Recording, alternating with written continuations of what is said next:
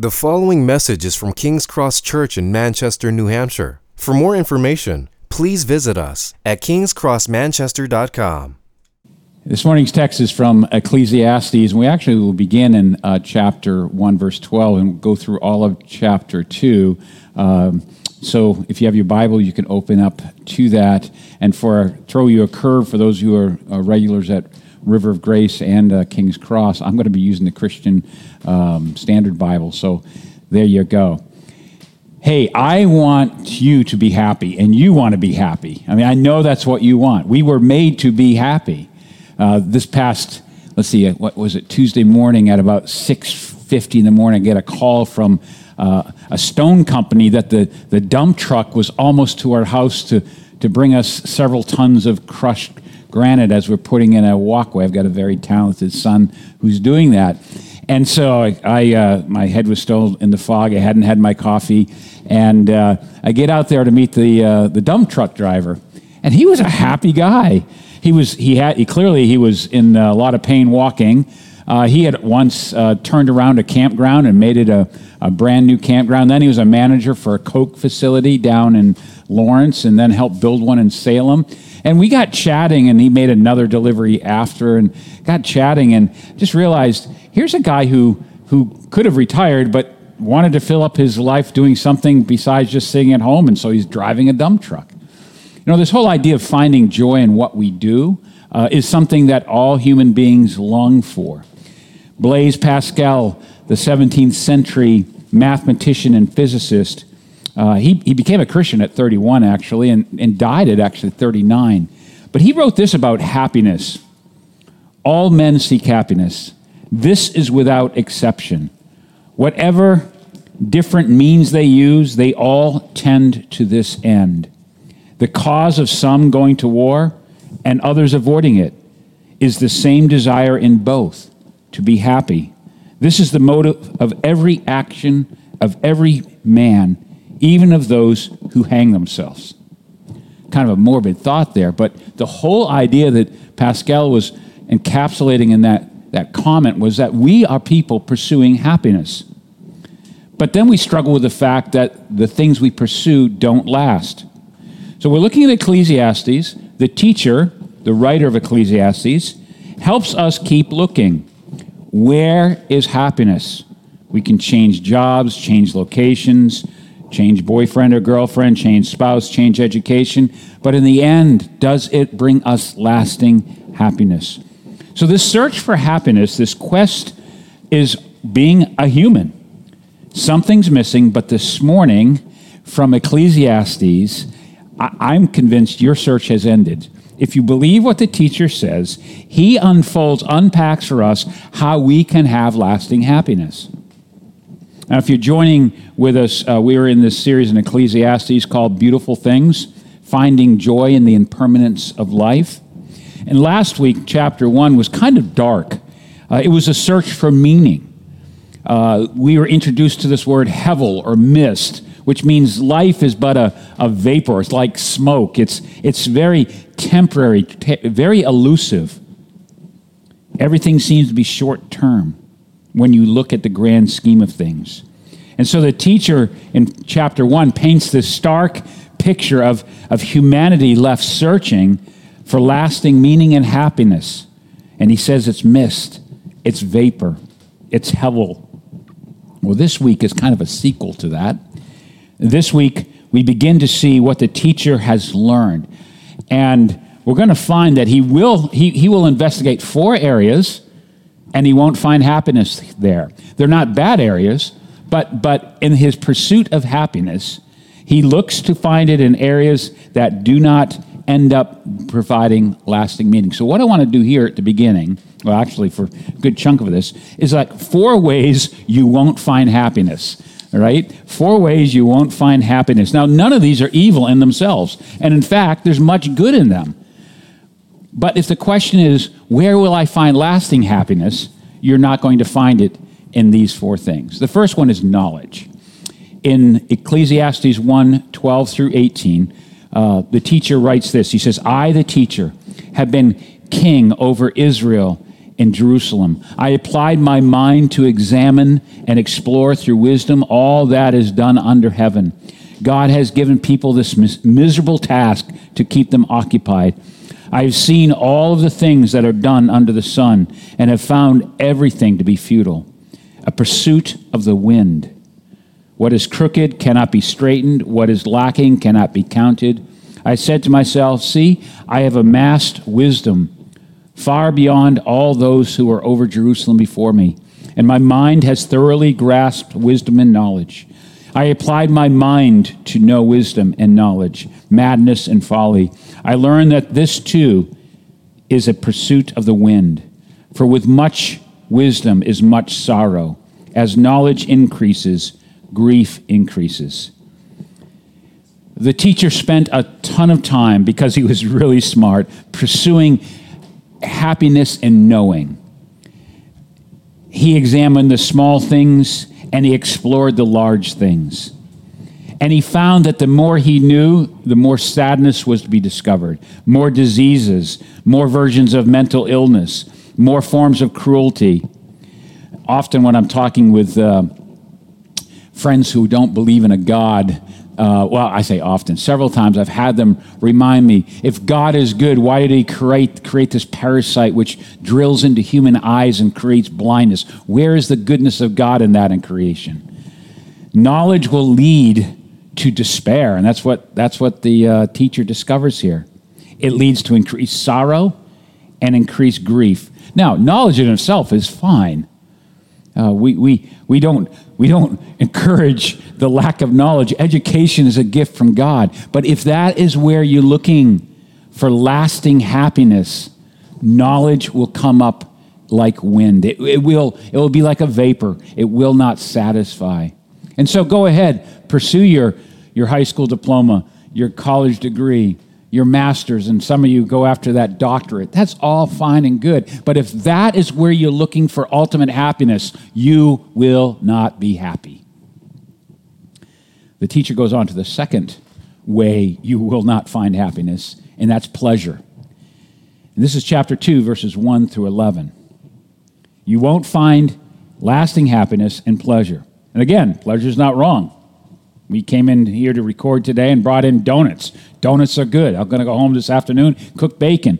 Pleasure is good. But if that's where you're pursuing lasting happiness, let's see what the teacher says about that. I said to myself, go ahead. I will test you with pleasure. Enjoy what is good. But it turned out to be futile. I said about laughter, it is madness. And about pleasure, what does this accomplish? I explored with my mind the pull of wine on my body, my mind still guiding me with wisdom and how to grasp folly until I could see what is good for people to do under heaven during the few days of their lives. I increased my achievements. I built houses, planted vineyards for myself. I made gardens and parks for myself and planted every kind of fruit tree in them. I constructed reservoirs for myself from which to irrigate a grove of flourishing trees. I acquired male and female servants and had slaves who were born in my house. I also owned livestock, large herds and flocks, more than all who were before me in Jerusalem. I also amassed silver and gold for myself and the treasures of kings and provinces. I gathered male and female singers for myself and many concubines, the delights of men. So I became great and surpassed all who were before me in Jerusalem. My wisdom also remained with me. All that my eyes desired, I did not deny them. I did not refuse myself any pleasure, for I took pleasures in all my struggles. This was my reward for all my struggles. And then I considered all that I had accomplished and what I had labored to achieve. I found everything to be futile and a pursuit of the wind. There was nothing to be gained under the sun. Wow. Solomon experienced every pleasure that you could imagine. Now, you need to understand that here you've got a writer of a biblical book, and he's breaking all like moral codes, right? I mean, at one point, he's talking about owning slaves so that he could have free labor. he talked about having concubines, the delights of men. I mean, he went all out for pleasure. No bars held. He just went all out. And at the very end, he still said, it was like wind. Now, God is the God of pleasure. Here's a verse, Psalm 16:11. You make known to me the path of life. In your presence there is fullness of joy. At your right hand are pleasures forevermore. It was God who created fun and pleasure and delight. It is God who created all these things for our enjoyment. And pleasure in and of itself, as pursued in a moral and legal means, nothing wrong with those things. But if that is what you're looking to make you happy forever, lasting happiness, you will come up short like the teacher did. The pursuit of lasting happiness will fail.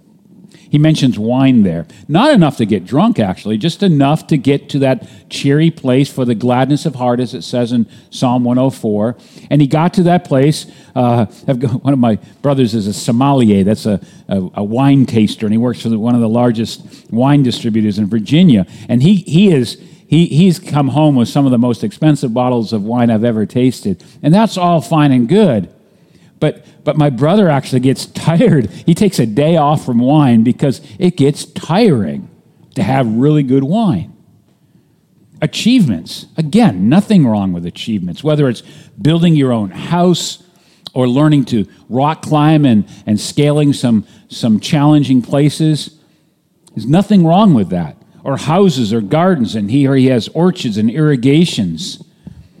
A couple years ago for our 30th anniversary, Sharon and I went to France, and we visited Versailles and some of the chateaus of the Loire Valley, and which is a remarkable trip, but it's ironic that the pleasures of these kings get distilled down into a historical place for people to visit and pay $25 to see how people who are now dead tried to be happy. Servants. People said, if you're wealthy enough, who would be the first person you'd hire? I'd hire a perfect personal chef. That would be my first hire. Well, Solomon, the teacher here, had no problem with that. He was a billionaire. Concubines, the delights of men, it says here. Here's a man who put no bars on his sexual pursuits. And success, notoriety. With all of that, with all that he accomplished, all the pleasures he pursued, he says, it was like nothing. It was like a vapor. And again, we are not saying, the Bible does not say that pleasure is wrong. But if that is your pursuit of happiness, you will not find it. It is not the source of lasting happiness. Knowledge isn't, pleasure isn't. Then the third one that Solomon, the teacher, brings up is the good life. By that, he's going to compare the wise life to the life of folly or foolishness, the good life. You know, people in our culture often will say, well, I'm a good person. I work hard. I pay my bills. I take care of my kids. I contribute to this. I'm a good person, as opposed to what would be considered a bad person, perhaps the person who is can't hold down a job and rather than fighting addiction, gives themselves into addiction. And so the good person, the wise person, compares himself to the foolish person. And that's what Solomon does now. The wise teacher introduces this idea of pursuing a good life versus a bad life. He also, at this point, he'll introduce this idea of his successor, or those who will inherit his success. Let me read Ecclesiastes 2:12 through 17. Then I turned to consider wisdom, madness, and folly, for what will the king's successor be like? He will do what has already been done. And I realize that there is an advantage to wisdom over folly, like the advantage of light over darkness. The wise person has eyes in his head, but the fool walks in darkness. Yet I also knew that that one fate comes to them both. So I said to myself, what happens to the fool will also happen to me. Why then have I been overly wise? And I said to myself that this is also hevel or futile. For just like the fool, there is no lasting remembrance of the wise, since in the days to come both will be forgotten. How is it that the wise person dies like the fool? Therefore I hated life, because the work that was done under the sun was distressing to me. For everything is futile and a pursuit of the wind. So now the teacher is going to say, well, maybe happiness is living the good life, being a wise person in my finances, in my career, and raising my children, being a good husband, being a good neighbor. Maybe that is where happiness is, as opposed to the foolish life. And in one sense, he could make an argument and say, well, that's a better life. But what he struggled with is at the end, both die. And at the end, down the road, 100 years from now, both are forgotten. Wisdom is bringing good order to the chaos of life. Nothing wrong with that. It isn't just theory, it's a way to live. That's what wisdom is. But the foolish person who brings no order to their chaos and lives in chaos will still die. And so if your pursuit, and my pursuit of happiness, is to live the good life, the teacher says to us, yeah, but we're going to die. And people forget the wise person as well as the foolish person. And remember, he also introduced this concept of, and who's going to inherit all my good, wise work? So we've come to this point where we're coming to the fourth area of the pursuit of happiness. And the teachers looked into knowledge, pleasure, and the good life. And so far, in his pursuit of finding ultimate happiness, they've all come up short. They're all empty. And so then he pours himself back into this thought of his job, his work, his occupation, what he could accomplish. And so the fourth area that he pursues to see if ultimate happiness is there is work. Ecclesiastes chapter 2, verses 18 through 23.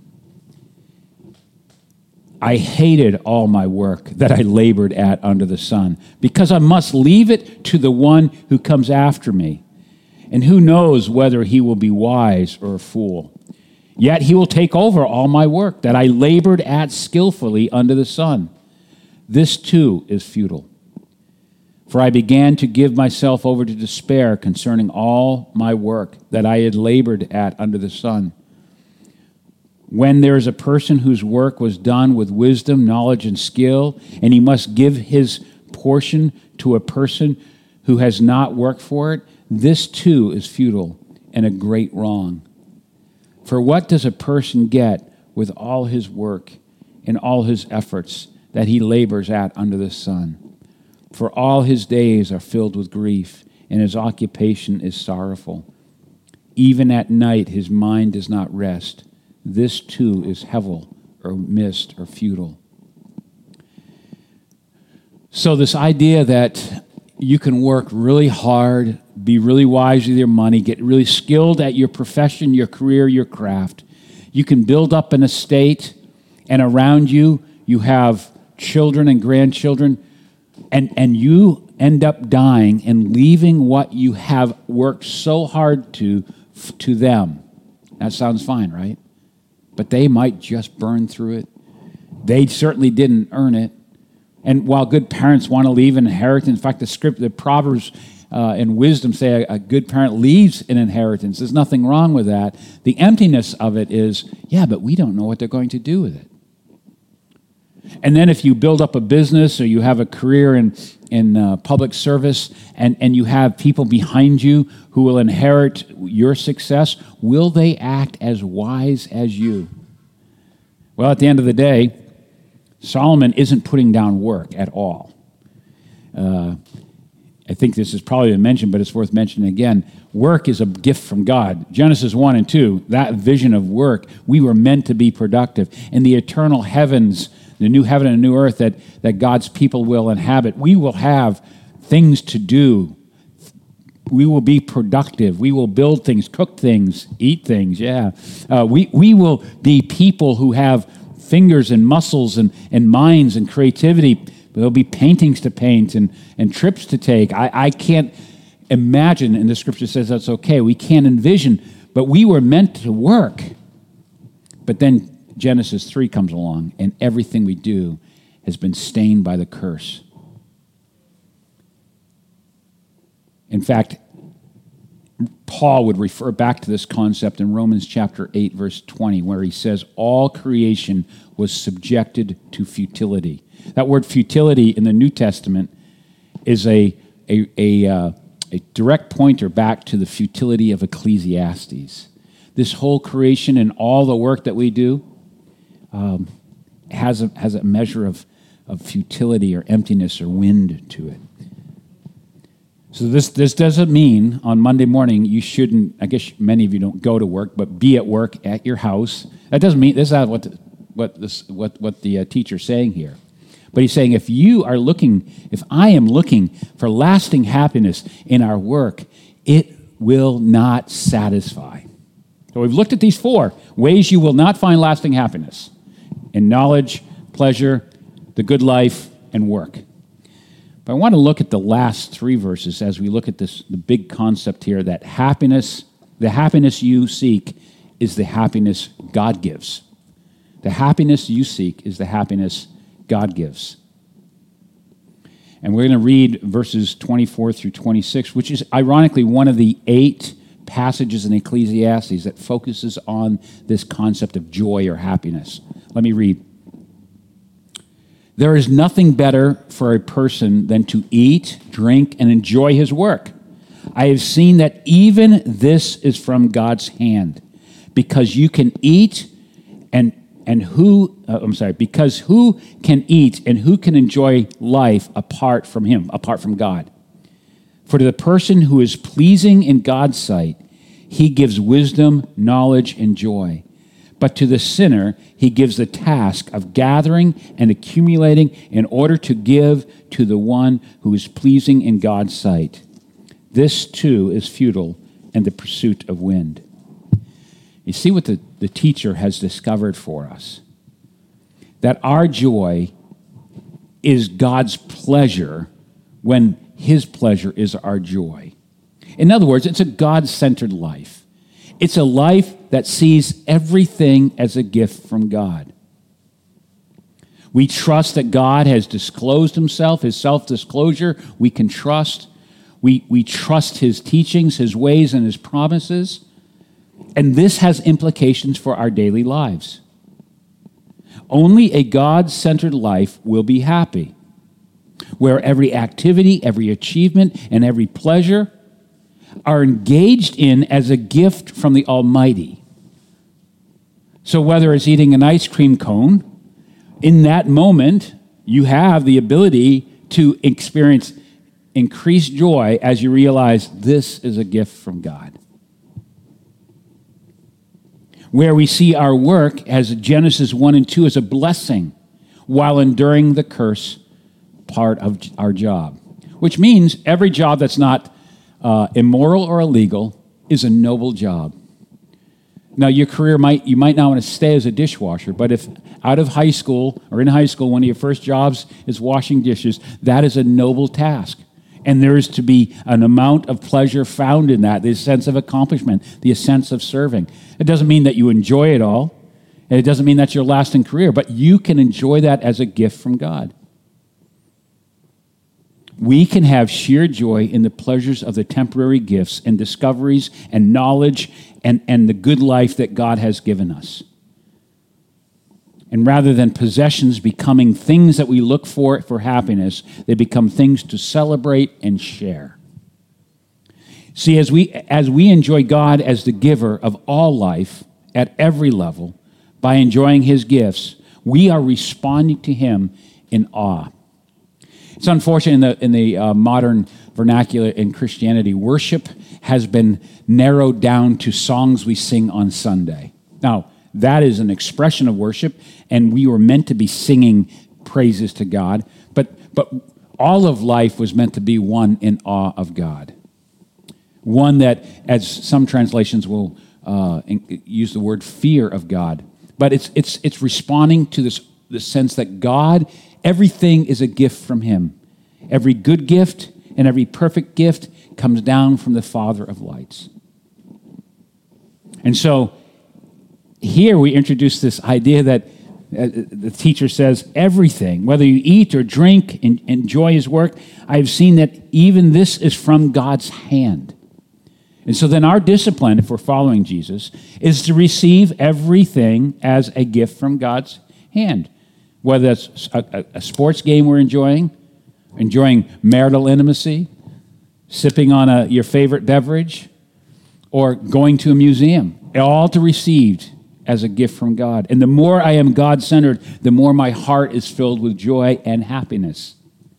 Now, he mentions a sinner in here, and the word here is clearly missing the mark, which means people who have deviated from a God-centered life, not receiving work and pleasure and knowledge and the good life as gifts from God, but as an end in themselves, these people have missed the mark. They are sinners. They are missing the mark of what life was meant to be. But the Christian, or those who are God-fearing, those who understand God's self-revelation and who he has revealed himself in Christ, the God who has come to serve us and give us a new life through Christ, these people understand that every gift is to be enjoyed.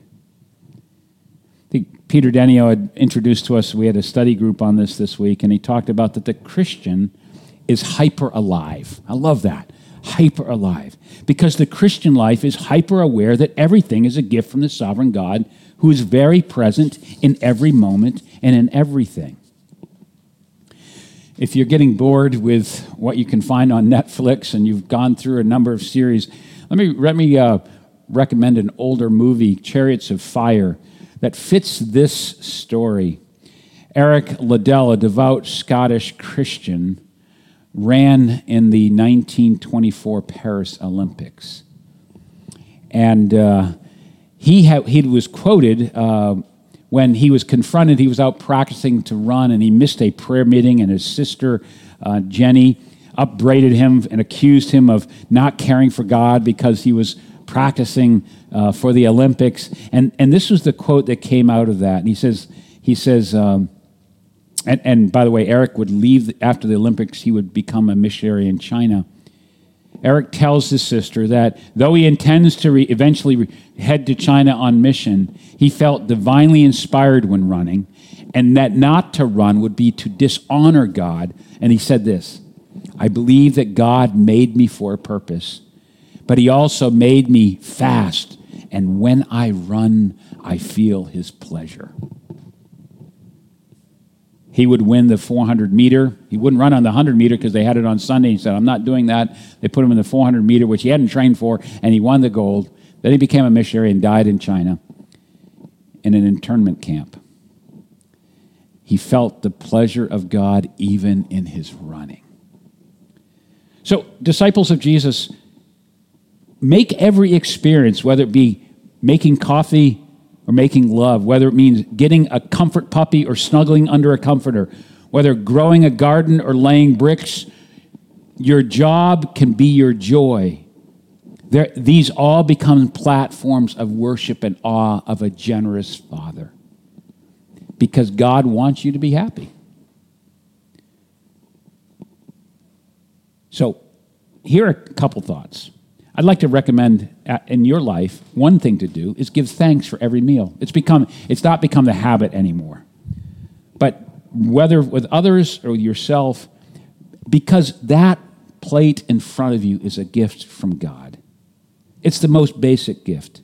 Let me also urge you to embrace your job. It may not be where you should spend the rest of your career, but embrace the good parts of it.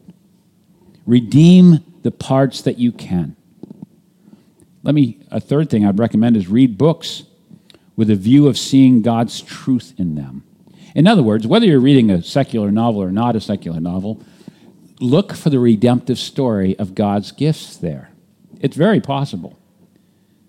Here's a fourth.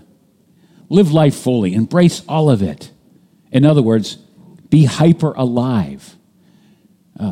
Whether it's water skiing this summer, or hopefully there's some sporting events we can get to, or camping with your family, or doing projects around the house, embrace them as gifts from God.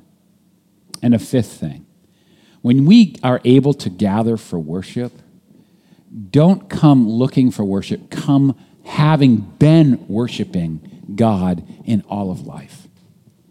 Romans 14:17 says this, "The kingdom of heaven is not eating and drinking, but righteousness, joy, and peace in the Holy Spirit." I think Paul, what was saying there is, listen, our happiness isn't what we eat or drink. It's our right standing with God, that we see things rightly and we are made right with Him. It is joy in that, and it is peace in that.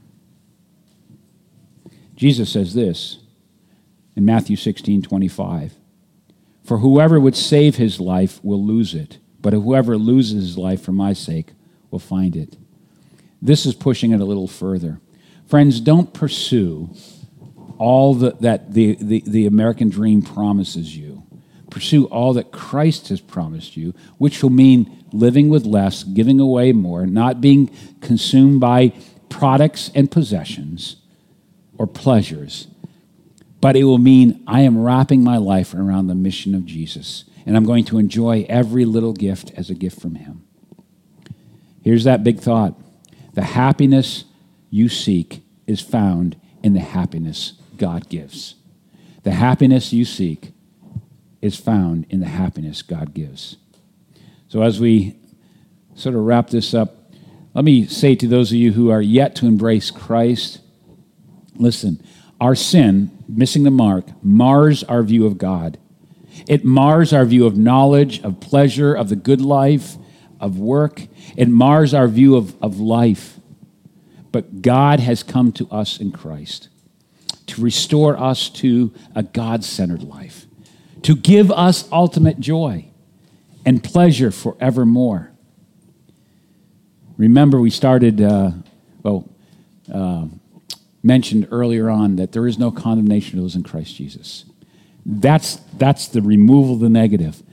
But in His presence is fullness of joy.